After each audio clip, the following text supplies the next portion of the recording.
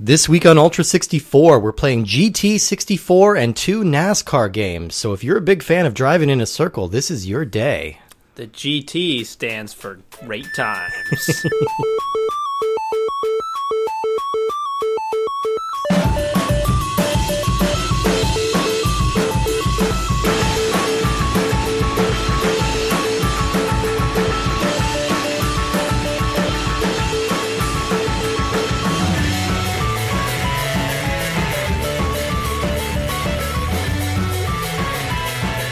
Welcome to Ultra 64. We are the internet's comprehensive Nintendo 64 podcast. Each week we are playing a different, randomly selected game from the Nintendo 64 catalog, and we are playing it in circles until we are done with it, until we get very bored, which is quickly. My name is Steve Gutley. I'm Woody Siskowski.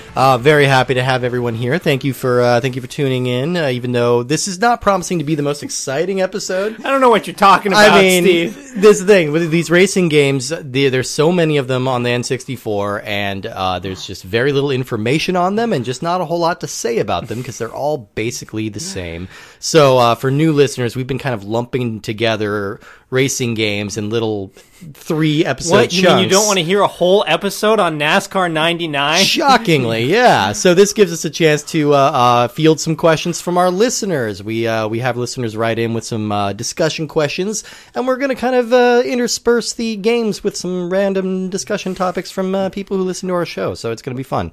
But the games are not fun because today we played GT64, Championship Edition. And then NASCAR 99 and its immediate sequel, NASCAR 2000. That's a surgery, you know. You get a Championship Edition. If your regular colon, wears out through overuse, you get a Championship Edition colon. Do they give you the old one, like bronze it? Yeah, Like, exactly. You hang it on your wall next to your participation ribbon. Oh, that's what's on your wall. Yeah, exactly. Okay, I meant to ask. I thought it was like some kind of like Lovecraft thing, but it's your colon. Yep. Yeah. It is right next to my Chuggeth, my frozen Chuggeth. Oh, okay, sure.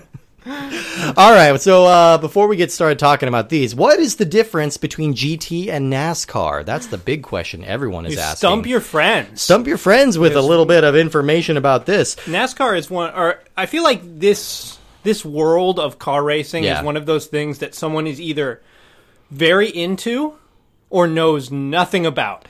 And there's not much in between. It's interesting, too, because I think auto racing in the U.S. is kind of seen as like a lower class sport, and in Europe, it's like a very ritzy deal. That's a good point. It's like the same race, but it's very different perspectives on how to approach it. GT stands for Grand Tourer, and this refers to high-powered luxury cars that are kind of meant for both speed and long distance. So basically just luxury sports cars. Your Aston Martin, your Ferrari, these are GT cars. The term comes from the Italian phrase Gran Turismo. Oh, interesting. That's familiar. Heard of that? In the racing world, GT racers, it usually involves a 2-seater sports car with wheels that are enclosed by the frame of the car. Okay. That's kind of the deal with GT racing. These are usually done like with street legal cars, unlike prototype racing where like vehicles are built from scratch Which to be able to NASCAR compete and stuff would be like that. that. But yeah, that's kind of like that, and then they get really fancy like prototype GT races as well, where you get like crazy car designs. Drag racing, Formula 1, yeah. Stock car racing, which is what NASCAR is the early definition of stock car is just a car straight off the assembly line, no bells or whistles added. And we'll go a little bit into why that's ironic later, but that's what it used to refer to. It just referred to a car that was fresh off the line and hadn't been modified at all. Now, of course, NASCARs are incredibly modified. They're modified all to hell. They're basically unrecognizable as cars. But now it just kind of means a car specifically designed for racing. Okay. Although technically, if you were going to call something true stock car racing, that would be like street racing, like just two people at a stoplight racing each other. I don't know. Was that a thing? It probably wasn't a thing on Orcas Island. No, it was definitely not a thing. That was a thing where I grew up. Whoa, really? I thought that was just a thing in George Lucas's nostalgia. Oh no, this is not. Yeah, this is something that actually happens. I never rose to the bait because that's good because it's a horrible idea. Oh yeah, and in high school I drove a 1986 Chrysler LeBaron, which was falling apart at all times. And anybody tried to challenge me. If anyone looked at my car funny, it fell apart. I had a Mercedes diesel that you had to slam on the gas to go 30. Oh. And so once I actually got in, a newer car, I just slammed on the gas, and I'm like, whoa, that is not how it's supposed to work. Oh, no. Yeah. I could barely make it up my driveway to my house in the car. I think the best part about being like an actual adult human man is that like, I don't worry about my car. Like, my car's going to work. Like, I don't know. I worried about that. You have a much nicer car than I do. Oh, I'm sorry. So I don't mean to disparage I definitely your car. worry about my car. I don't know. I mean, I'm weirdly, my car's been vandalized a lot. So, I mean, that's more of a concern. But, like, yeah, I've been lucky and I've had a working car for the last 10 years. But my first car, like, I've got multiple tickets because I would run red lights, because if I stopped, my car would die, and I would not be able to start it again. So I'm like, all right, so what's worse? Do I want to? It was a crapshoot every time I left. But yeah, in my hometown, if you pulled up at a stoplight next to somebody and made eye contact with them, and they gave you the rev signal, that means they're going to race you. And guess what? If you don't do it, you're one of them pussy guys. You have to give them your Grey Poupon. I do. Right. I have to give it to them. Yeah, we don't just share cordially. No, I have to fork it over. All right, let's talk a little bit about our first game tonight. It is called GT64 Championship Edition. This was released August 31st, 1998, developed by Imagineer and published by Ocean of America, and this is exclusive to N64. We are revisiting some old friends here. We played another Imagineer racing game, Imagineer, MRC. we've been like this. Old buddies, we've been Imagineer. all their parties, all their conference calls. Oh, yeah. We're aren't Imagineers, and I don't know if I brought this up last, aren't they the people who work on the Disneyland parks? That's the term there. I don't know. Apparently, it's not a copyrighted term, which I'm surprised. Well, unless it's the same people. They develop European Disneyland racing games as well as Disney parks in their off time. They're definitely putting more attention into one part of their job than to other. Yeah, you heard it here, folks. GT Championship, better than Disneyland. Better than Disneyland, exactly. Yeah. We met them last time with another racing game called MRC, which I believe stood for Male Robot Conspiracy, but I don't remember. IGN actually, in their article, they identified this as a sequel to MRC, but I don't think that's actually the case. I think it's just a similar-ish game from the same company. Imagineer was one of the bigger developers for the N64 in Japan, but after some diminishing sales on titles like this one, and then like Quest 64 and Fighter's Destiny. I wonder why those had diminishing sales. I know, right? Fighter's Destiny was okay. The company decided to shift over to educational software PCs, which they are still doing to this day. They're still around. Ocean of America, we met way back in Fighter's Destiny. We won't go into them again. All right, so a little bit about a GT race, a Grand Touring race. I think the most prestigious GT race in the world is probably the 24 Hours of Le Mans, which you may have heard of. Like, GT races tend to be endurance-based more than nasty, badass speed like they do in America. So racers will circle, for Le Mans, they circle a roughly 9-mile circuit in rural France for 24 hours. Oh, that's crazy. Winners are judged on number of laps completed in that time, amount of damage that's done to their vehicle, and how well they manage resources like gas and tires and things like that. Originally, these races were just run with one driver, but it quickly proved to be too dangerous because you have someone staying up for 24 hours. Not just staying up, going insane speeds, breakneck speeds around dangerous corners for 24 hours. Yeah, they need to break that up a little bit. They changed the rules, so now one driver can't be behind the wheel for longer than 240 minutes, and they need to have a 30-minute break when they get out of the car. So most of these are run in teams of 3. It's possible to do it in teams of 2, but and it has been done before, but most people do it in teams of 3. It's crazy to me that still exists as like a sport or hasn't gotten a bunch of blowback, because 24 hours to just like have people drive and just guzzle gas for like to go around the same loop over, it just seems so excessive. That's really excessive. To drive at that amount of speed is going to be tiring if you do it for 12 hours. I feel like the 24 is like just super excessive. I feel like if you're running a marathon or something like that, or an ultra marathon, you're just taking it out on yourself. But yeah, racing like a 24-hour thing, you're taking it out on the world. You're taking it out on our resources, man. Knock it off. Yeah, so the longest distance ever run at a Le Mans was 3,360 miles, and that happened back in 2010, so that's pretty impressive in 24 hours. Another notable race is in the Nürburgring. I'm going to butcher that. The Nürburgring in Germany. It's colloquially known as the Green Hell. It's another 24-hour. That was that movie about cannibals, right? Right, Eli Roth, The Green Hell. Yeah, very racist. It's another 24-hour race. Only this time it's a 15-mile circuit. And it's infamous for being, like, very dangerous. Like, lots of people die in this race. There's a documentary. I've meant to watch it. I didn't. But there's a documentary out there called The Green Hell about this race. So if you're interested in that. But there's no cannibals in that. No cannibals in that. But you haven't seen it. You could. So no, there well, might that's true. be. There might. Because I don't know. If they're just a really fast cannibals jumping out and grabbing people out of their cars. Or like you know what they do? They pose as pit stop guys. And then they drag the drivers out when they stop. Yeah, and they eat them in record time. It's like amazing to watch. Like 2 guys pull off the legs and then like eat it real quick. All right. So that's a little bit about GT racing. I'm not gonna go too much into that because I can't care. Well, we've had to sort of stretch and expand ourselves a little bit. For this podcast. So, we've dealt with wrestling. We've dealt with fishing, which are things that I don't think we have like a ton of interest in personally, but we're like, okay, we'll try to sort of get these things.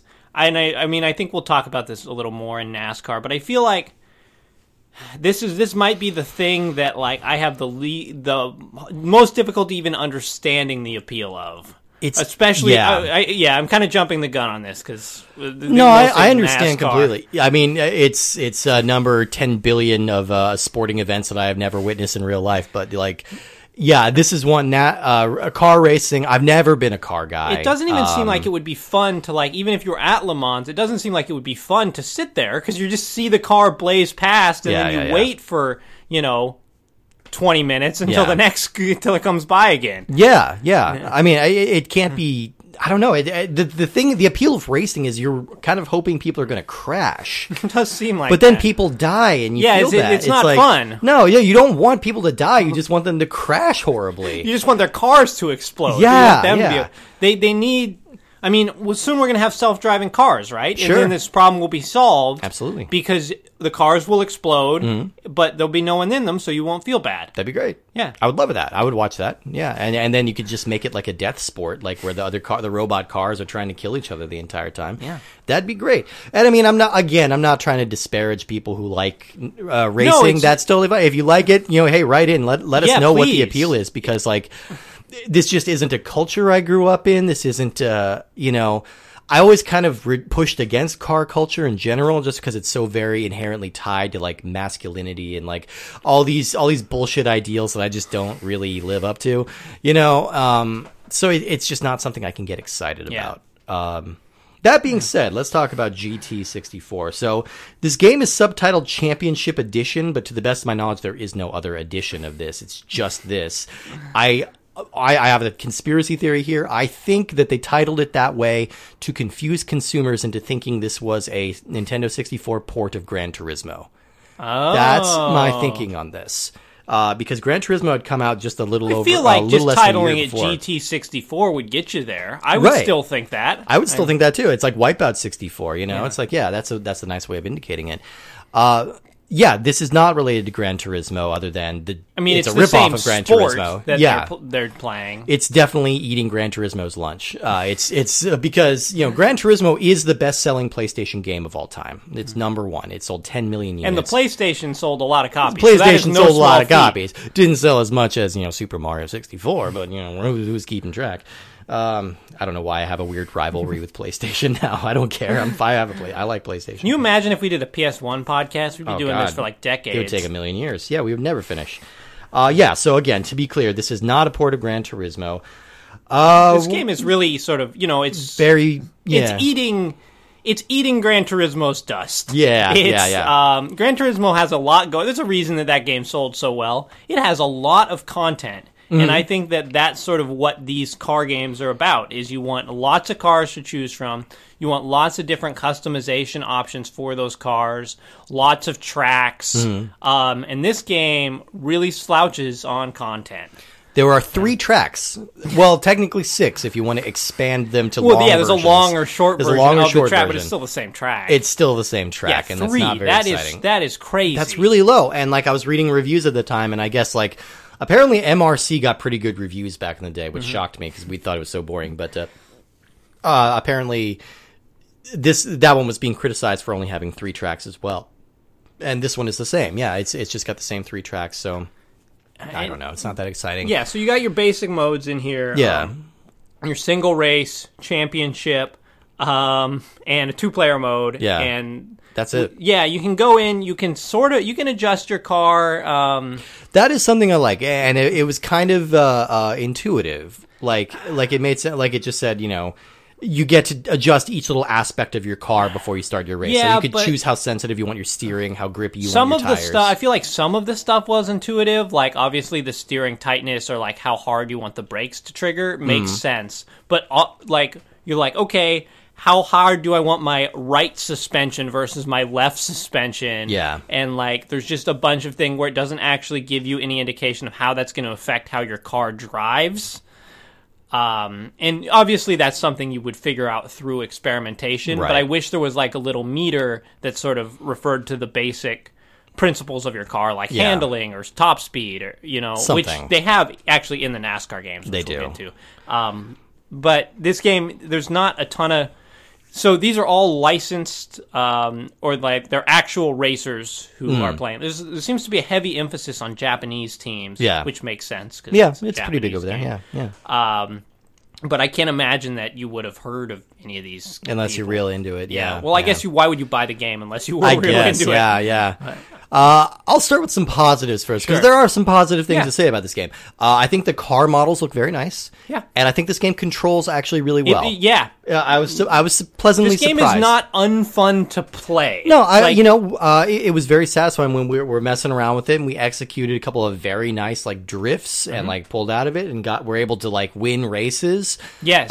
Which is a big deal for us. Like we talked about that in the past. Like a lot of these racing games set you up to fail from the beginning. If you do not start off perfectly, the cars will just jet ahead of you, and you're like, well, never seeing them again. You'll never get ahead of them. Yeah, you'll never get ahead of them. And there's nothing more demoralizing than just playing a racing game where you're just an 8th the whole time. Yeah. Or in the case of NASCAR, 20th. Absolutely, yeah. But like this one, it plays fine. And the car, like I said, the car looks good.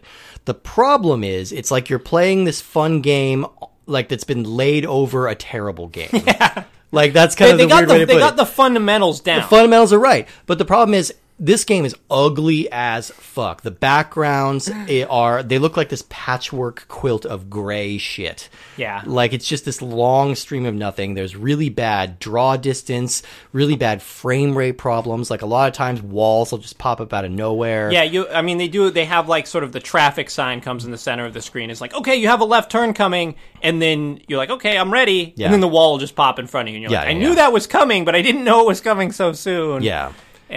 And the sound is the biggest problem This here. is the worst sounding game that we've played so It might far. be. It might honestly be. The whole time you hear the engine running, and it's like this fork caught in a leaf blower kind of metallic crunching, screaming sound. Imagine Excitebike for NES when you hold the B button to like go fast, and it goes, but like the whole time.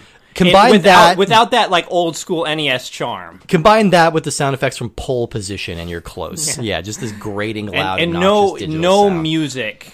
No music. Very little sound effects of any other kind aside from that engine squeak. Very little personality of any kind, really. It's kind of unfortunate. No commentary, nothing like that. Yeah. And so the presentation is just really lacking. This game also makes you go through qualifier laps. Before you can actually race them, which is something, I don't know, I was going to say I have mixed feelings, but I don't really. I mostly just hate it. I'm anti. Because it's basically you have to drive through the whole thing 3 laps by yourself before you do it racing against other people. And it does give you a feel for where the turns are, which is helpful based on how bad the draw distance is. Yeah. But like racing games have you ever been into like the time trials in racing games? No. Like I'm sure that some people are, but to me that's always the most boring part of any racing. Like, why do I want to race by myself? Yeah. The exciting part is like trying to beat other racers. Yeah. Like I don't want to try and beat my own time. Yeah. No, that's so boring to me. I don't know. And we played multiplayer on this as well. And again, controlled fine. We were having like a decent amount of fun playing it, but like the frame rate gets way, way worse. It was already bad to begin with. It gets way, way worse. To me, it felt like the cars were going faster. There was like a higher sense of speed because the frame rate was bad. Right, yeah. It was like an old-timey silent movie where the guys are like Charlie Chaplining around each other looking like they're going to box. Yeah. I'm ready to move on past GT. I don't know. What do you think? You have anything else to say about GT64? I'm trying to think if there was any other modes or anything like that. I mean, yeah, it was definitely the two-player race that we did. It was definitely, I felt obligated to finish the race out of duty, but I was very bored through the first lap. And it's only 3 laps. I must point out that you just said duty. Yes, I did it for the comedies. Ha ha ha ha ha ha ha ha. Yeah. Speaking GT, of duty, let's move on. Not the worst racing game we played, but not very good. It is weird to think of, like, I do feel like that is the right way to design video games. Not that I'm any expert on this, but is you start with, like, does this game play well? Yeah. And this, to me, it's sort of the opposite of Blues Brothers that we played last week. Yeah. Of, like, they sort of built out this foundation of, like, all these crazy levels and, like, weird mini games that you could play, but the core gameplay really sucked. Yeah. And you need to start from the middle out. If this game played okay, like, it might actually be fun to do all this stuff. Sure. Whereas, whatever, I have to look at my notes again to remember what this game was called. It's 2 letters. GT64. It's the 2 letters and 2 numbers. I'm sorry. Yeah. They put good racing mechanics in there, but there's no interesting levels and there's no good presentation. Yeah. Anyway, now we're going to move on to the fun part because we're going to do our first discussion question from a listener. Dear Stephen Woody, what do you think about GT64? It's my favorite. Damn it. This question comes from 04Mouse on Twitter. If the podcast were Ultra 64, the Ultra 64 podcast, if that were adapted into a video game, what kind of game would it be? Now, 04Mouse suggested a Stephen Woody dating simulator. Ooh. I don't know if that means you and I date, or if we're like the bosses where people are trying to get to date us. No, I think you pick either... Yeah, you pick either me or you, and you try to date the other person. Yeah. Okay. Or you pick either one of us, and then it's a competition to see who can date the most people. Okay. Yeah, I mean... however you want to do it. That could work. I'm in. I'm on board. All right, here's my pitch. What's your pitch? I think that it is a mini-game compilation. Nice. Similar to, like, one of the Olympics-type games.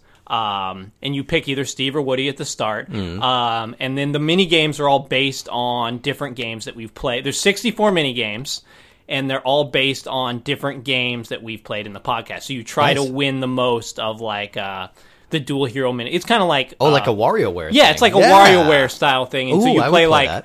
a 1-minute mini game of dual heroes. Okay, that's maybe not 1 the minute. Right that's amount of time to play dual heroes. Exactly. And maybe 1 minute was too long. But maybe 20-second mini games were just enough time to sort of figure out what's going on in the game and try and beat the other person in it. I like that. Yeah. And then at the end, you tally up who won the most of the 64 mini games. I would do that. Oh man, I'm trying to think of like what all the little mini games would be, but that'd be great. Just total WarioWare style where they bring in the graphics from the actual games that we played. Yeah, there's the fishing derby contest, the slam dunk contest, the dance sequence from Blues Brothers. Yeah, exactly. I love that. A little bit of, and then the final one is Maze the Dark Age. Perfect. And then a little bit of Pokemon Snap scattered in throughout. Yep. I love that. Oh, that'd be awesome. I had a similar thought, but kind of a different genre. So, like, I imagine it as more of a Sonic Adventure kind of style, where every character is its own, like, kind of sort of style of game. Okay. So, like, the Woody levels would be a basketball-based RPG a la Shut Up and Jam Gaiden. Yeah. My levels that would is just my favorite genre of video games is basketball RPGs. Yeah, absolutely. Please tell me whenever you can find them. Make more of them, people. Make more of them, people. I figure my levels would be like a Mario is Missing style trivia competition where you go through and answer pointless questions about stupid shit that no one cares about. I like this. And we could bring in some of our guests. Like Josiah can just have sports mini games. Dan just plays as a giant gorilla. Neil carries Rosie around in a backpack, Nicole's just playing Dr. Mario, we got options. Yeah. Well, when your character gets sick, you have to go visit Nicole and she pursues, and then you play the Dr. Mario mini game of her throwing pills at you. Which is what I imagine she does at work all day. Room to room. Yes. Well, great question, 04Mouse. Thank you so much. That one was fun. Let's move on to NASCAR 99, which is less fun. Ooh, so much less fun. Released September 11th, 1998. I will remember that day. Developed by EA Sports Do you think it's weird Studios that whenever now somebody says like September 11th or like you're like it's 9/11 and we're just always like never forget, and we always do it like as half a joke. It's like a Pavlovian response. You know, at this it's point. kind of weird. Yeah. Like it's kind of messed up, but it still kind of makes me chuckle. Do you think people like 20 years after the Alamo were doing that? Like, probably not. No, because it was. I don't know what date the Alamo was at. They didn't. It was 20 years before people started making jokes about it. Okay. I don't know. Anyway, this game was developed by EA Sports and Stormfront Studios and published by EA Sports, and it was also released on PlayStation. EA, of course, we have discussed, but this is our first time meeting Stormfront Studios, and I was kind of surprised that they're a little bit of a big deal. They were founded in 1998, and the company burst onto the scene with Neverwinter Nights. Yeah, that's what I thought. Yeah. And I was going to make that statement. I was afraid I was going to sound dumb because I didn't think that the NASCAR you should company... have believed in yourself. You were right. Yeah, Neverwinter Nights was the first online RPG to display graphics. So it was a pretty big deal. It was like the online RPG of the 90s until like the late 90s when Ultima Online and EverQuest came out and kind of unseated it. And then BioWare bought the Neverwinter Nights franchise, and they kind of made a couple of really great action RPGs off of it. And this is also the studio responsible for developing the first Madden game. So they've left a hell of a footprint. Yeah. They were dissolved in 2008, and their last game was the famously terrible adaptation of the feature film Aragon, the dragon-based... I guess I did know that video game existed. Yeah. Famously bad, but man, you know, for a company that was only around for like 20 years, those are a couple of really major franchises, really major like impacts on the game Add industry. to the major franchises, NASCAR 99. NASCAR 99 and Tommy LaRusso Baseball. They also did. Who cares about that? This one, if you were paying attention to the dates, this is about 2 weeks after GT came out. Oh my gosh! So I wasn't paying attention to the dates. We have NASCAR. Let's talk a little bit about NASCAR. So NASCAR stands for the National Association of Stock Car Auto Racing. It was officially founded in 1948 as a way of adding structure to this increasingly popular amateur racing circuit that was kind of arising in the southern United States. Now, the races originally developed around moonshiners who were running bootleg hooch during Prohibition. The term stock car took on kind of an ironic meaning because stock car then meant a car that appeared to be just off the assembly line, but it had hidden compartments. Nice. But yeah, so where they could stash all the hooch. Exactly. So before long, bootleggers in the community were setting up little friendly races between distilleries and distributors. And by the 1930s, Prohibition had been lifted, but the races were still happening, and they were getting more and more popular. So the father of NASCAR is a mechanic from Daytona Beach, Florida, named Bill France Jr., and NASCAR actually remains part of the France family today. The current president is his grandson, Jim France. So over the years, the specific rules of NASCAR became codified and the distinctive style of racing was established. I'm not sure if this is still true. According to a 2012 study, NASCAR was the second most watched television sporting event in the United States, just behind football. The big event every year is the Daytona 500. It's held at the Daytona International Speedway in Florida.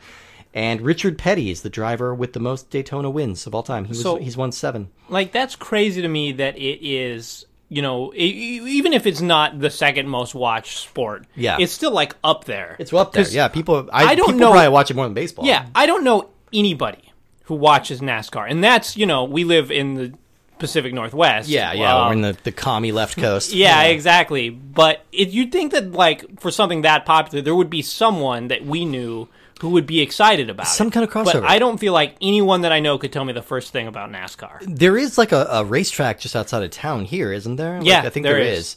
And this is stereotypically NASCAR is kind of big in the heartland. It's kind of big in the middle of the flyover states, you know. Yeah, so it's kind of like a white collar kind of, or like a blue collar kind of sporting event. Yeah, not white collar. You get your colors straight. Again, my colors confused. I'm sorry. I'm so colorblind.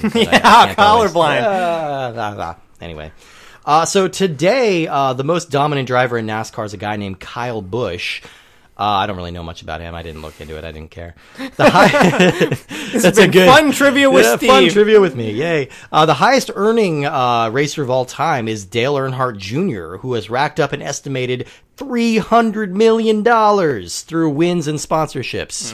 I'm sure most insane. of it is sponsorships. And of course, he is the son of the most famous NASCAR driver of all time, the Intimidator Dale Earnhardt Sr. Now, Earnhardt died in a wreck in Daytona in 2001, which was pretty horrifying if you think about it. Because, like, the wreck, I saw it on YouTube. It's like, it's not like this big, spectacular, fatal-looking wreck.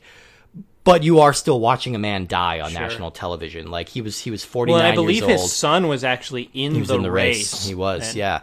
It's very sad. Yeah, he just got in a car wreck and died. And it's kind of brings out the weird dichotomy about NASCAR is that you mostly care about I think audiences care a lot about crashes. The crashes are like the big exciting part of watching NASCAR. How often are there crashes? Is there crashes every race? Or I mean, I don't know, actually. I think there's at least minor ones every race because you have 200 cars like racing for 5 hours. Like, it's probably going to happen. But, like, at the same time, it's like, this is the appeal of it, but also when something like this happens, it's like, shit, you really need to examine your priorities a little bit. Like, he was kind of like the most beloved, like, NASCAR driver. He was like a lot of people's hero, and he just died in a race. So, I don't know. Food for thought. Chew on that for a little bit. A couple of random fun facts. NASCAR races are 500 miles long. The average track is 2.5 miles in diameter, so that's 200 laps. The fastest average stock car goes about... the average stock car goes through about 55 tires per race. Wow. That's nuts. The fastest NASCAR race in history was won by Mark Martin, the Geico 500 in 1997. He averaged about 188 miles per hour and finished the 500-mile course in 2.5 hours. And the average NASCAR race lasts 3 hours and 15 minutes, so that's a pretty impressive increase in time. Wow, yeah. So that's about as long as the Super Bowl. That's about as long as the Super Bowl. No, I guess with all the ads, but that's a little longer than most average football games. Yeah. Yeah, and again, I'm just going to reinforce, I can't get over how boring it seems. That's the hard part, and I feel like there must be something that we're missing, because clearly there's plenty of people who enjoy it. Yeah. But this has been said millions of times, but you're only turning left. Yeah. It's just left. That's all you do. Every course is this game hilariously has about 20 different courses. And so we're like, the GT game only has 3 courses, but the NASCAR game has 20, but they're all just variations on ovals. General ovoid shapes. Yeah. Some have little like dog legs, but yeah, that's about it. Some are more round. Some are vaguely trapezoidal, but still ovoid. Yeah. And you're always driving the same direction. And avoid is what you should do with this game. Yeah. Oh, spoiler! I don't like this game. So this is the second game in EA's NASCAR series, not ER. After get this, NASCAR '98 came before this. Can you believe that? Crazy. It features 31 current drivers, 6 hidden legendary drivers, and 17 tracks total. Pretty bare bones modes as usual. You get a quick race option, which is kind of nice because like you don't have to fuss around with picking a track or a racer or anything because it really doesn't matter. No. They just drop you in, and they really drop you in. There's no like starter pistol or anything. You are moving the moment the game starts, which is it's kind of cool in its own way, but also a little strange. It's discombobulating if there doesn't seem to be any mode where you actually start driving. Anyone weaned on Mario Kart or really any traditional racing game is gonna throw you for a loop for a second. You're just going. Well, this whole game throws you for a loop. One big long loop for 500 miles. Yeah, we went into the championship mode and I set the race at 100%, and it was like, okay, this is gonna be 383 laps on the Las Vegas track. I can't imagine. I mean, there's a charity, they do like a speed running things, and they play there's a Penn and Teller video game. Good Games Done Quick? I think so. But anyway, I'm not sure if that's the same charity, but there's one that does. Yeah, they play this Penn and Teller video game that came out for the Sega CD called Desert Bus. Yeah. And basically you drive real-time distance from California to Las Vegas. Right. And it takes, I think the whole game takes 5 hours. Yeah, at least. And they play through the whole thing. I feel like racing this in NASCAR 99, that whole length, would be a very similar experience. I think so. That could be a charity thing we do if we hate ourselves. Oh my god! This one would I would rather play Dual Heroes for 8 hours. Yeah, go through one full length race. All right, so in the spirit of trying to find something nice to say, I think the backgrounds look a little better in this one. Oh, I don't even know, man. They were so boring. They're boring, but they're not distracting. I think the problem that GT did was they over-textured everything. Sure. This one goes the opposite direction. Everything's baby smooth, which is weird, but like they over-textured everything in GT, so it's just kind of this cacophonous mess. This one looks clean. The camera's very close to your car in NASCAR, and so you kind of only see the very top rim of the track, and so you're kind of just looking up to the sky with a little bit of billboards. But there's not even really like a bleachers for the crowds or anything like that. No, you can sometimes see like the trailers in the middle of the track that are looking out, but draw distance is actually still an issue, but it's all coming up on the other side of the fence. Like the only thing that's popping up is billboards. So like, yeah, you might miss a Reebok ad or something, but like you're not gonna. And again, you're only going one direction. Right. The draw distance doesn't matter because you're like, well, I know the turn coming up is going to be a gradual left turn. You got the one option. If you're going the other way, they will tell you you're doing it wrong. Yeah, don't turn right and you're fine. What side of your car is the grass on? Yeah. It should be on the left, and then you're fine. Yeah. The car models themselves, though, don't look as good as what was the game we played? GT. GT, that's right. See, this is why I was dreading this episode, because I'm like, man, these games are so boring. Like just looking at them, I'm like, oh god, I'm forgetting these. Yeah, the car models look kind of cardboardy. Yeah. in this game. Very like fold your own, like Nintendo Labo, fold your own car. NASCAR, yeah. Yeah, the weirdly the windshields are like gigantic and like take up the full back of the car, like down to the trunk and everything. It's really strange. The cars don't look very good, and they don't handle very well. Like, it's I don't know. We kept just bumping into walls. Like for a game where all you do is turn in one direction. It's kind of hard to turn in that one direction. Yeah, I would. You see the the turn coming, and I would just jam hard to the left, and the car just kind of wouldn't turn. Yeah.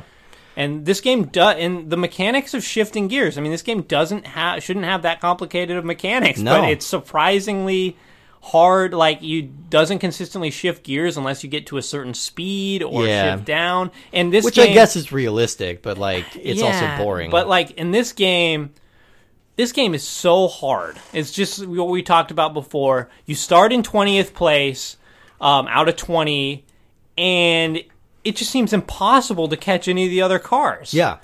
It's a Sisyphean racer. We'll start calling them that from now on. Yeah, endless we passed one person and shot into 19th place, and then didn't see anyone else, and then that person passed us. And it's like, well, I guess I'll drive in 20th place for the next 12 laps. It's incredibly tedious. There's a little pit stop feature, and again, I feel like this is a wasted opportunity because you pull into the pit stop and you can choose real quick what you want them to do, and depending on what you do, it takes them longer. So if you need your tires changed and your gas filled and your and it's all done from the driver's perspective, which is I guess realistic, but is also quite boring because you're not seeing that action. And you brought up the excellent point that this would be a great time to have some kind of mini game. Yeah, controlling all the things. To the pit stop people, and even if it's just jamming or like I was thinking like kind of a Mortal Kombat style combo entry, like where you press a button for each person to like try and do it as fast as you can. A different meter where you have to time it, or like the trick system in 1080 snowboarding. Okay. You know what I'm talking about? Like, where it spells out the button prompts on the screen. Mm-hmm. Yeah. There's tons of ways you could have done that. And it brings me to the next question I have for you. So we agree that this game is not fun. I agree, yes. How do you make a NASCAR game fun? Like, I think you make it set from the perspective of the pit crew. Yeah. I think that's the fun way to do it. I think it should be all that. It should be like a management simulator or like a car building or like something. Yeah, you brought up the car building earlier. I think that's a good way to go. But like the racing is the most boring part about NASCAR. Like the culture and the excitement and everything going on around it is much more interesting. Yeah, like getting endorsements and things like that. And these cars all, this obviously real drivers, and they should have the endorsements on each car. So you drive the McDonald's car, the Cheerios car. Yeah, that would be fun. I'm not going to go as far as to say that would be fun, because I don't think I'm ever going to enjoy a NASCAR game. Maybe not, but it'd be something a little different. Yeah, to decide like who you want to sponsor you and the pros and cons of each and everything. It's just like... And this game does have a little bit of customization of like, you can adjust how tight you want your wedge, and I don't know what that means. I mean, you can all use a tight wedge, I guess. Sure. That's just like the salad that's like half an iceberg. Yeah, exactly. Yeah, do that. And then that does have the meter where it tells you how that's going to affect your handling. Yeah. This is so boring, and we're going to talk about it again in a few seconds here because we're playing another one. So let's move to a second discussion question. Let's do. We're still basically on topic because Stuart Savage wrote and asked, "What is a defunct racing game series that you would like to see brought back?" I feel like we're going to have the same answers for this. I agree. A lot of the way. Well, I will go first. Go ahead. I'm going to say Rock and Roll Racing. I have that too. Yep. Which was a wonderful Super Nintendo and Sega Genesis game set in space. Mm-hmm. It had a very sort of spiky punk aesthetic. It was great. And your cars shot missiles, and it was that isometric view, which works really well from like RC Pro-Am and stuff like that. That was another one I said. Yeah. I like that style. It had a lot of it was a very early Blizzard game, had a lot of character to it. Yeah. And that game could very easily get sort of ripped off and expanded, and I think that someone has tried to do that with sort of low budget knockoff forms.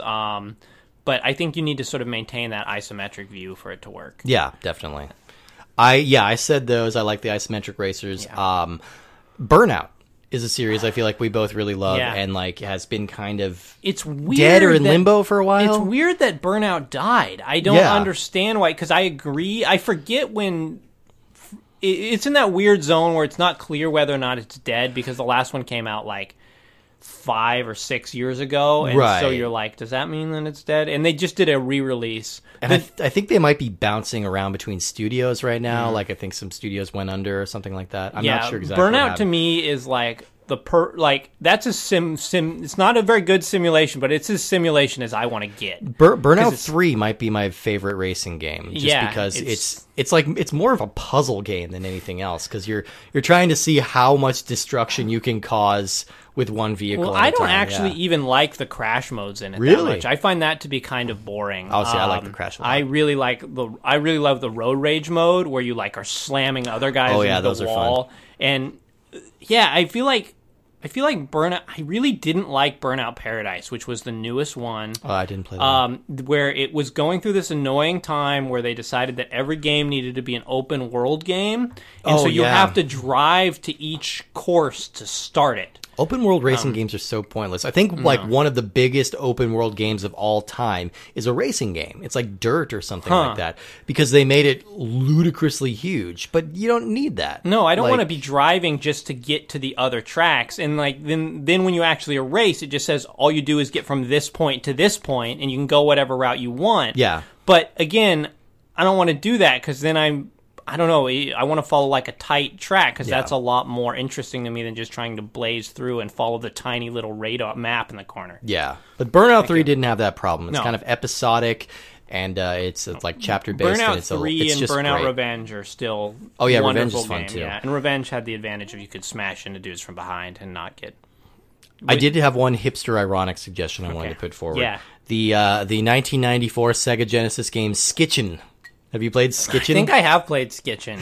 That, for uninitiated listeners, Skitchin is a game where you are an inline rollerblader, and you have to get around by grabbing onto the bumpers of cars and letting them drag you for a little bit. We learned in Back to the Future. That's a thing, it's a thing. And in the game, like, other skaters will try and get on the back of cars, and you have to punch them to get them off. It's a bad game, but it's different. It's unlike anything else. And on the same note, what about Road Rash? Where's our new Road Rash? And I don't know if Road Rash was ever that good, and we'll find out when we get to that. Yeah, I don't know. But again, I always liked the idea of Road Rash. Yeah, it feels like a sure win of like dudes on motorcycles hitting each other with chains. Yeah. And it seems like there must be a way to do it right. I mean, you could do like a Mad Max skin on Road Rash and like have a badass fun Mad Max skin. Yeah, it's weird. I don't know. I feel like there's not many just racing franchises in general. Like Mario Kart sort of dominates, and then you have your sim racing games like Forza. Forza is still really big. Gran Turismo's kind of gone away too. Yeah, but I mean, I'm sure it's got to come back. Oh, I'm sure. I don't know where like the goofy weapons-based sort of games are that aren't Mario Kart. And that's why like Burnout kind of splits the difference. Like it is a racing sim if you take that kind of stuff seriously, but if you just want to goof off and blow cars up in really cool ways, you can totally do that. Anyway, thank you, Stuart, for that question. That was fun to revisit some of those games. I think I'm going to go play some Burnout tonight. Have you ever played Biker Mice from Mars? No, not the video game. It's a randomly really good Super Nintendo game. It's very rock and roll racing-esque, but it's surprisingly fun with lots of some of those characters. Ninja Turtle ripoff stuff was surprisingly good. Yeah. There's a Bucky O'Hare game on the NES that's fantastic.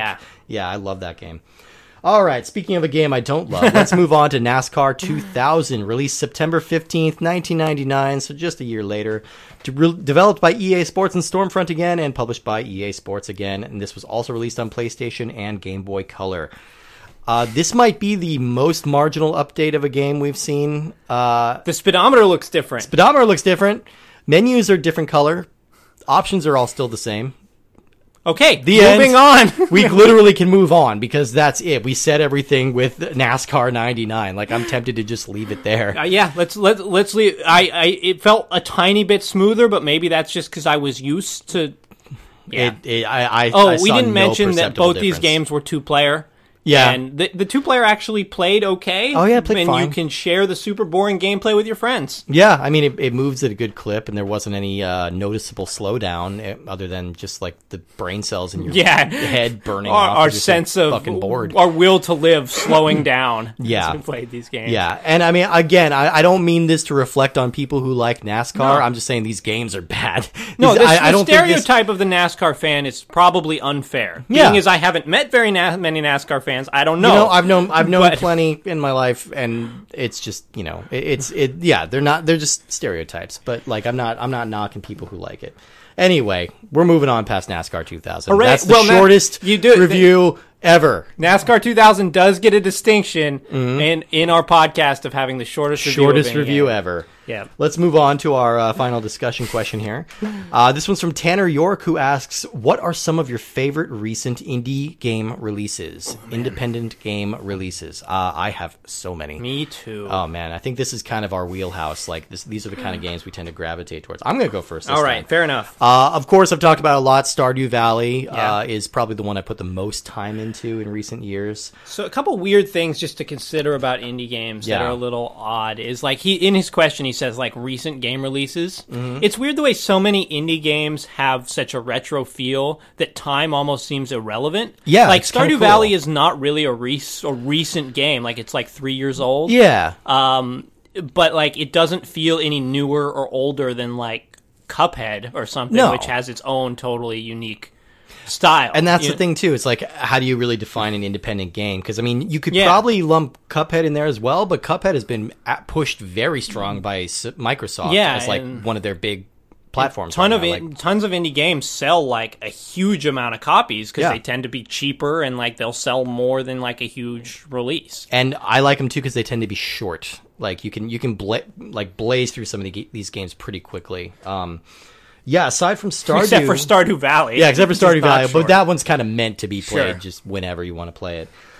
There's a recent game that came out on the Switch that I have been championing to anyone who will listen to me talk about. It's called Yuko's Island Express. Fantastic game. It mixes Metroidvania-style exploration and upgrading with pinball. Well, that sounds cool. I'm going to let you borrow it. It's super rad. It's fantastic. It's got so much personality and this great, watercolor art style. It's really gorgeous. So Yuko's Island Express. Yeah. I recently finished a game called Ape Out, which was great. Top-down game where you play a monkey smashing everybody. Very stylish. The whole thing looks like a Saul Bass opening credit sequence, and it plays with acid jazz that gets wilder and wilder the more kills you rack up. Really cool. I'll stop there so I don't. I'll jump back in, but I'll let you take some. The big one I want to. I mean, speaking of indie games that sort of go beyond and become huge. This is not a lesser known indie game, but I want to champion Enter the Gungeon. Right, I've heard you talking about Enter the Gungeon is probably my favorite game of the last 3-4 years. Cool. It's definitely one of my favorite games ever. I think I have speaking of games not taking a long time, I think I have 200 hours on it. Yeah. And it just, to me, it's combines all the things that I want. It's twin stick shooter with fun retro graphics and a sense of humor. You can get all these guns that sort of reference these old video games. You get the Mega Man blaster, the Earthworm Jim gun. Yeah. And it's I really get addicted to these sort of roguelike games where each run you sort of are getting a different treasure each time, and so it's, they're definitely luck based, but Enter the Gungeon is nice because there's definitely like, yes, you're getting better random stuff every time, but also it's sort of you're improving your skills. And on that same note, another one that just came out, and this one is very recent on the Switch at least, is I knew I was going to get addicted to it because I read the description. And they're like, this is a roguelike deck building game. Okay. And I'm like, wow, this is my jam. It's called Slay the Spire. Oh, it's also a pretty big game. I think we played that, right? Is that where you're... No, we haven't played that. We played something different. I don't remember what we played. But Slay the Spire, it's like, if you've ever played Dominion, it's like, imagine that it's like Dominion crossed with an RPG, the Dominion card game. I love that game, yeah. And so each guy that you beat, you can have the opportunity to add a new card to your deck. And then there's treasures that sort of... So you're trying to build towards a specific strategy. Yeah. And so it's definitely like luck-based, but also definitely strategy. And that game's really cool. As of now, don't buy it on Switch because it's super buggy and it keeps crashing on me. Okay. But probably by the time this podcast comes out and you're listening to it, they'll have patched it. Yeah. But make sure they patched it. That game's awesome. Have you played The Binding of Isaac? I actually don't like The Binding of Isaac. Really? And that seems like really surprising. It does. Yeah. And I've tried to play it, but the core gameplay of The Binding of Isaac is very slow. Okay. The walking around and the way the character shoots is just like the little pluck, pluck, pluck. I just find boring. Whereas like Enter the Gungeon plays way faster. Okay. And you have the ability to like dodge and roll past stuff. So it feels much more like an action game to me, whereas like I really appreciate the Binding of Isaac aesthetic and do think I would really like it. I just find the core gameplay to be boring. Yeah. It feels very I find I keep being put off by the aesthetic of it. Because the whole point of Binding of Isaac, gross. You're playing from the perspective of an abused, naked child, and it's just like, this is very unpleasant. Yeah, I don't know. The whole gameplay has sort of a weird, like, Newgrounds Flash feel to me. Yeah, and I know a lot of people really, really love that game and champion that. I was just curious if that was one for you. Yeah, it's no Enter the Gungeon. I'll toss out a couple other random ones just real quick. Celeste, I played recently. Fantastic. Hollow Knight. Yeah, but these are all like huge games. These are huge games. Yeah, Miami Connection, Baba. No, not Miami Connection. Miami Connection is that you're Which thinking one am I of thinking? Hotline Miami. Okay, Fuck. 2 things. Yeah, Time 2 out. things. Yeah. Okay. Hotline Miami 1 and 2 are both delightful, like over the top, hyper violent, crazy games of just like super speed. You shoot everyone. Yeah. Miami Connection is a awesome, violent, over the top obscure movie from the 80s that recently got rediscovered as a great good bad movie. Yeah. I highly recommend. Both great. Yeah, both great. Miami Connection and Hotline If I could remember the title. Yeah, I got them confused. Well, they're both delightful. We got to talk about both delightful. Absolutely. All right, let's move on to our rankings. Wait, I have one more game since we just mentioned like a whole bunch of really big ones. Yeah, toss them out. I want to mention a smaller one, which is called Lethal League.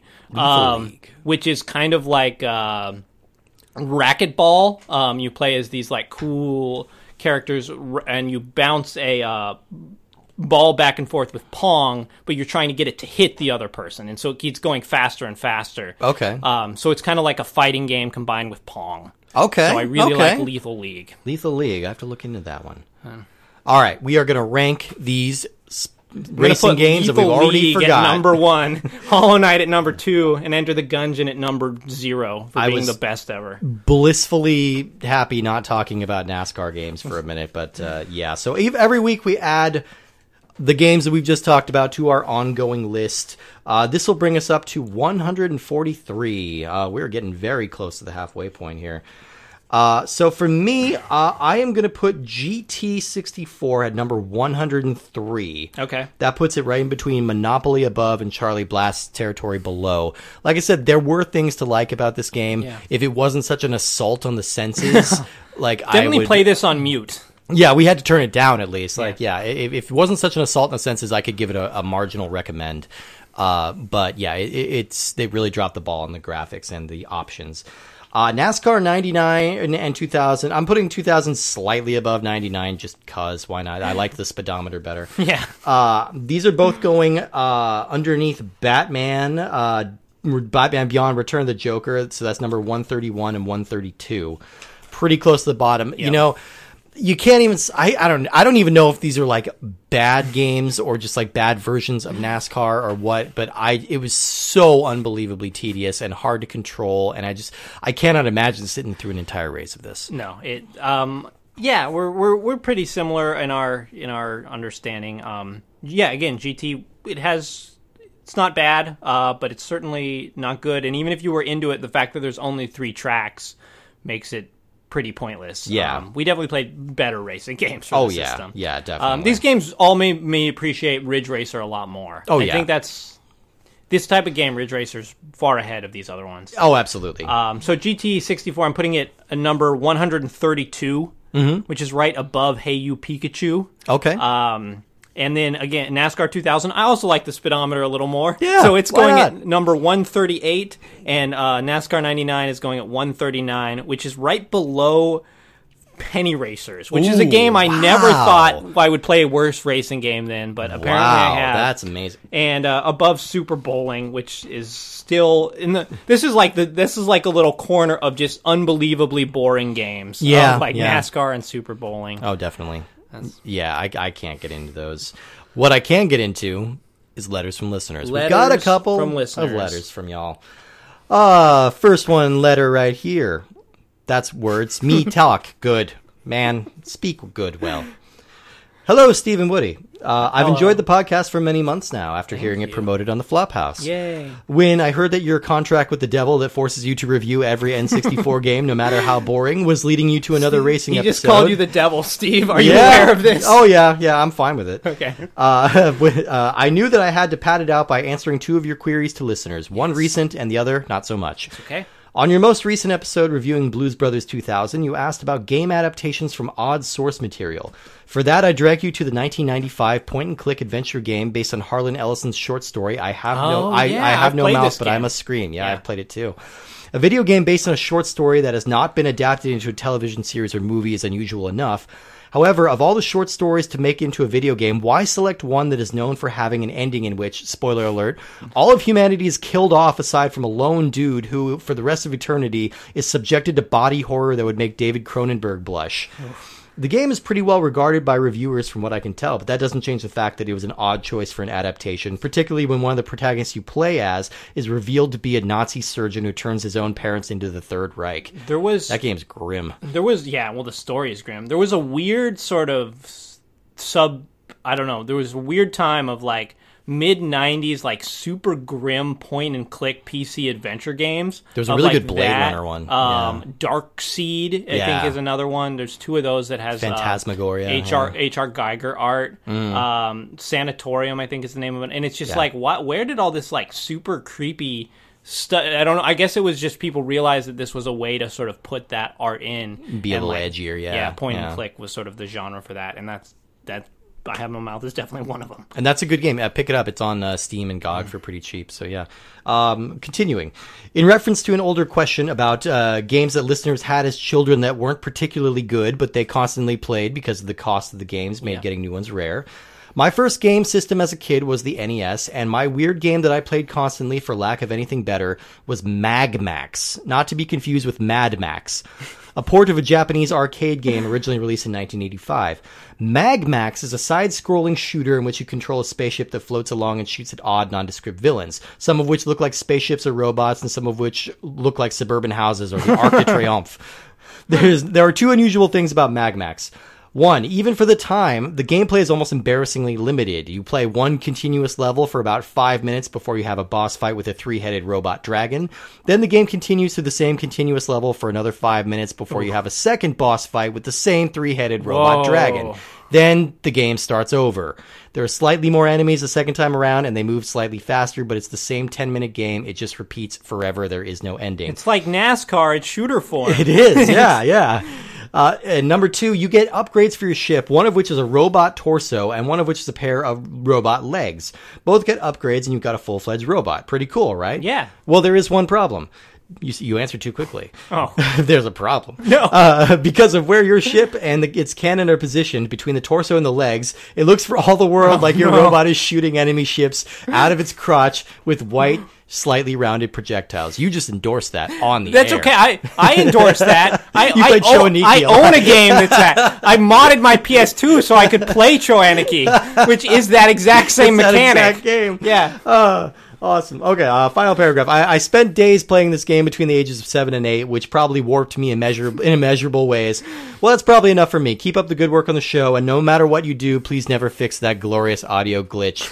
And that is from Ryan Byers. Thank you, Ryan. That's an awesome story, and thank you for tossing those out there. Yeah. I think I had a copy of Mag Max when I was collecting, but I never played it. I'm racking my brain. I'm sure I've played it because I played most NES games for like a few minutes. Yeah. But I have no memory of this game. I looked it up on YouTube when I got this letter, and I don't remember it now. The next letter comes in from Adam Coles. It says, "Hi, Steve and Woody. Hi, I am writing regarding the comments Steve made about both the gold and gray Legend of Zelda Ocarina of Time cartridges being the same. This is actually not true. I did not know this. Ocarina of Time actually has 3 versions. Version 1.0 holds content such as Ganondorf's red blood and the Islamic chant from the Fire Temple. This can be found in both the gold and the gray carts. Version 1.1 fixes the swordless glitch and steal the rod glitch from 1.0, but no graphical changes were made. This version can also be a gold or gray cart. And version 1.2 fixes the red blood and the Fire Temple chant and is exclusively a gray cart. Sorry for being technical, but I felt the need to share.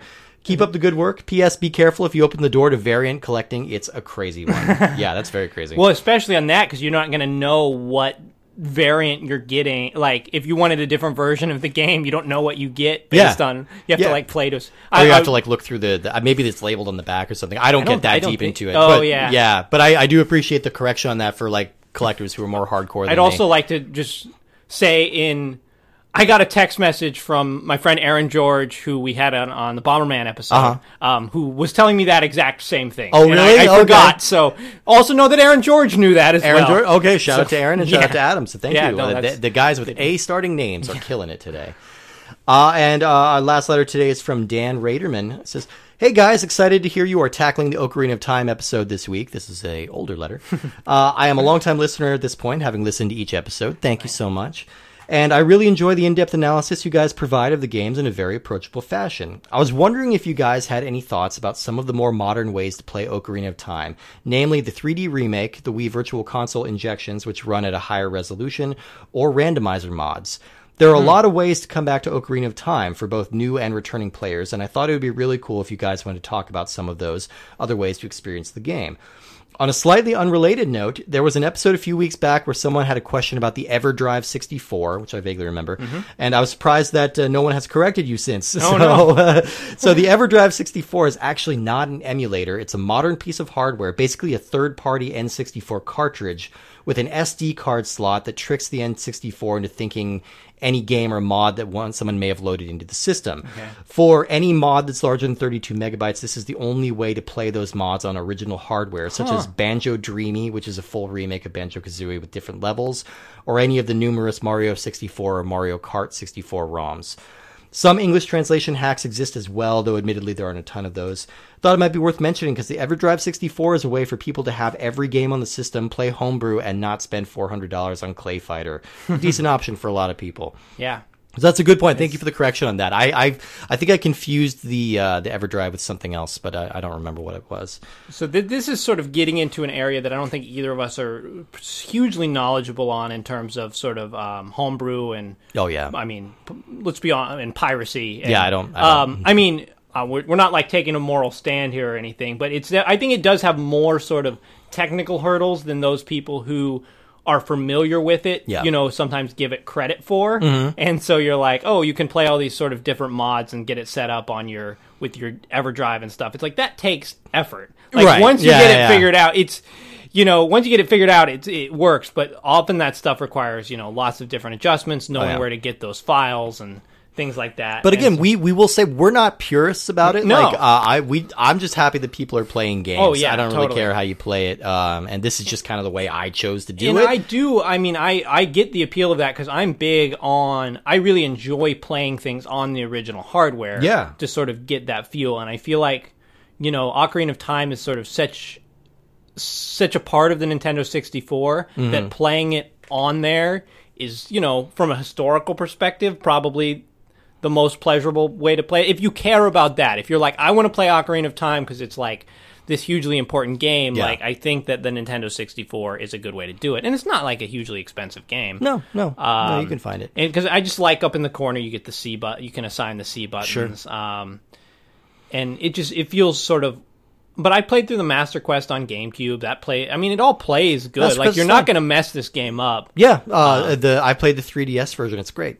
Yeah, it changes a couple of puzzles around. It's got some nicer graphics in the touchscreen interface. Honestly, like, to have the most pleasurable experience, you probably want to play the 3DS one, because I think that they have sort of altered, like, the Water Temple, for example, to make it more accommodating and less maddening. Oh, shit, that must be why I did so poorly on the Water Temple in 3DS. Because I remember I cruised through it on the N64. I would always do fine, and then I struggled on the 3DS one. Well, they were supposed to make it easier. Your brain just works upside down somehow. Yeah, I've got a weird, wrong brain. Yeah, and certainly, I don't know, it's playing it like through a... And then there's the whole idea of like random... This is like a whole weird world that I'm curious to learn more about, because I don't know that much about it, in terms of like randomizers of games. Like, I'm back a little farther usually. This is where people take basically pre-done code of games, and they just basically like redo all the levels themselves. And it's pretty popular with like Super Metroid is the one that comes to mind immediately. Oh, nice. I'm trying to play through one for Final Fantasy VI where they sort of like redo some of the basic mechanics and things like that to sort of balance it and add new elements to the game. And all this stuff is like super cool and interesting to me. The problem with it is there's so many games. Yeah. And I just have a hard time really getting, like, willing to put in the time to a fan-made thing. And that's not to say that it's going to be... fans make great stuff, and it could certainly be better than, original versions and things. But I'm just worried that I'm going to get to some super unbalanced, buggy part of the game and sort of get stuck. Yeah. And, I want to move on. Like, Ocarina of Time is a great game, but I want to move on and play, whatever the latest indie game is. I'm going to finish playing through The Messenger or something. Yeah. And so it's hard to just want to go play, like, remixed versions of Ocarina of Time. Like, I think if you play through Ocarina of Time, then you play through the Master Quest, like, that's enough Ocarina of Time in your life. I don't know, like... It's kind of like watching a fan edit of a movie. Like, maybe sometimes it's like really good, but it's not the same experience. Yeah, and it's not what people are talking. It's not part of the cultural zeitgeist. Yeah. So you want to be able to have that. Yeah. So I mean, but again, play however you want. No, totally. And like, I think that stuff is super interesting. And it's really cool, and I'm always amazed at the in sort of the homebrew world how helpful people are in terms of like helping you get this kind of stuff set up, and how creative and like the amazing things that people are able to do in terms of creating their own content, getting like weird things to run on weird systems, and finding like crazy glitches to speedrun things, and like all that stuff is super awesome. It's just like video games are a huge world, and I guess you and I are sort of like, we just kind of want to play what's given to us. We've got our own little corner, we'll stay here.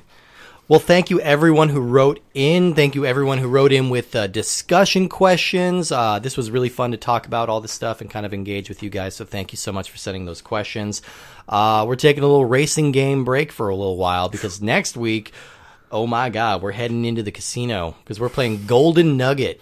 We're playing some casino games I was excited. You're like, taking a racing game break. And I'm like, ooh, what are we going to play? And you're like, we're going to playing Golden Nugget. We're playing Golden Nugget. Yeah, the only casino game on the N64. I cannot imagine what this is going to be like, but we'll find out.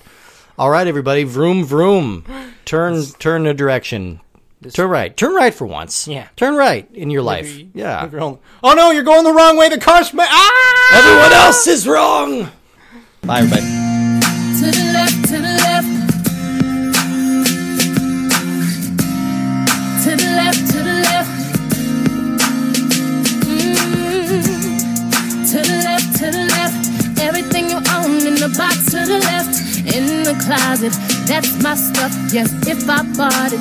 Please don't touch and keep talking and that's fine. But could you walk and talk at the same time? And It's my name that's on that tag. So remove your bags, let me call you a cab. Standing in the front yard, telling me how I'm such a fool. Talking about how I'll never ever find a man like you. You got me twisted. You must not know about me. You must not know about me. I could have another you in a minute. Matter of fact, he'll be here in a minute, baby. You must not know about me. You must not know about me. I can have another you by tomorrow. So don't you ever for a second get to thinking you're irreplaceable. So go ahead and get going.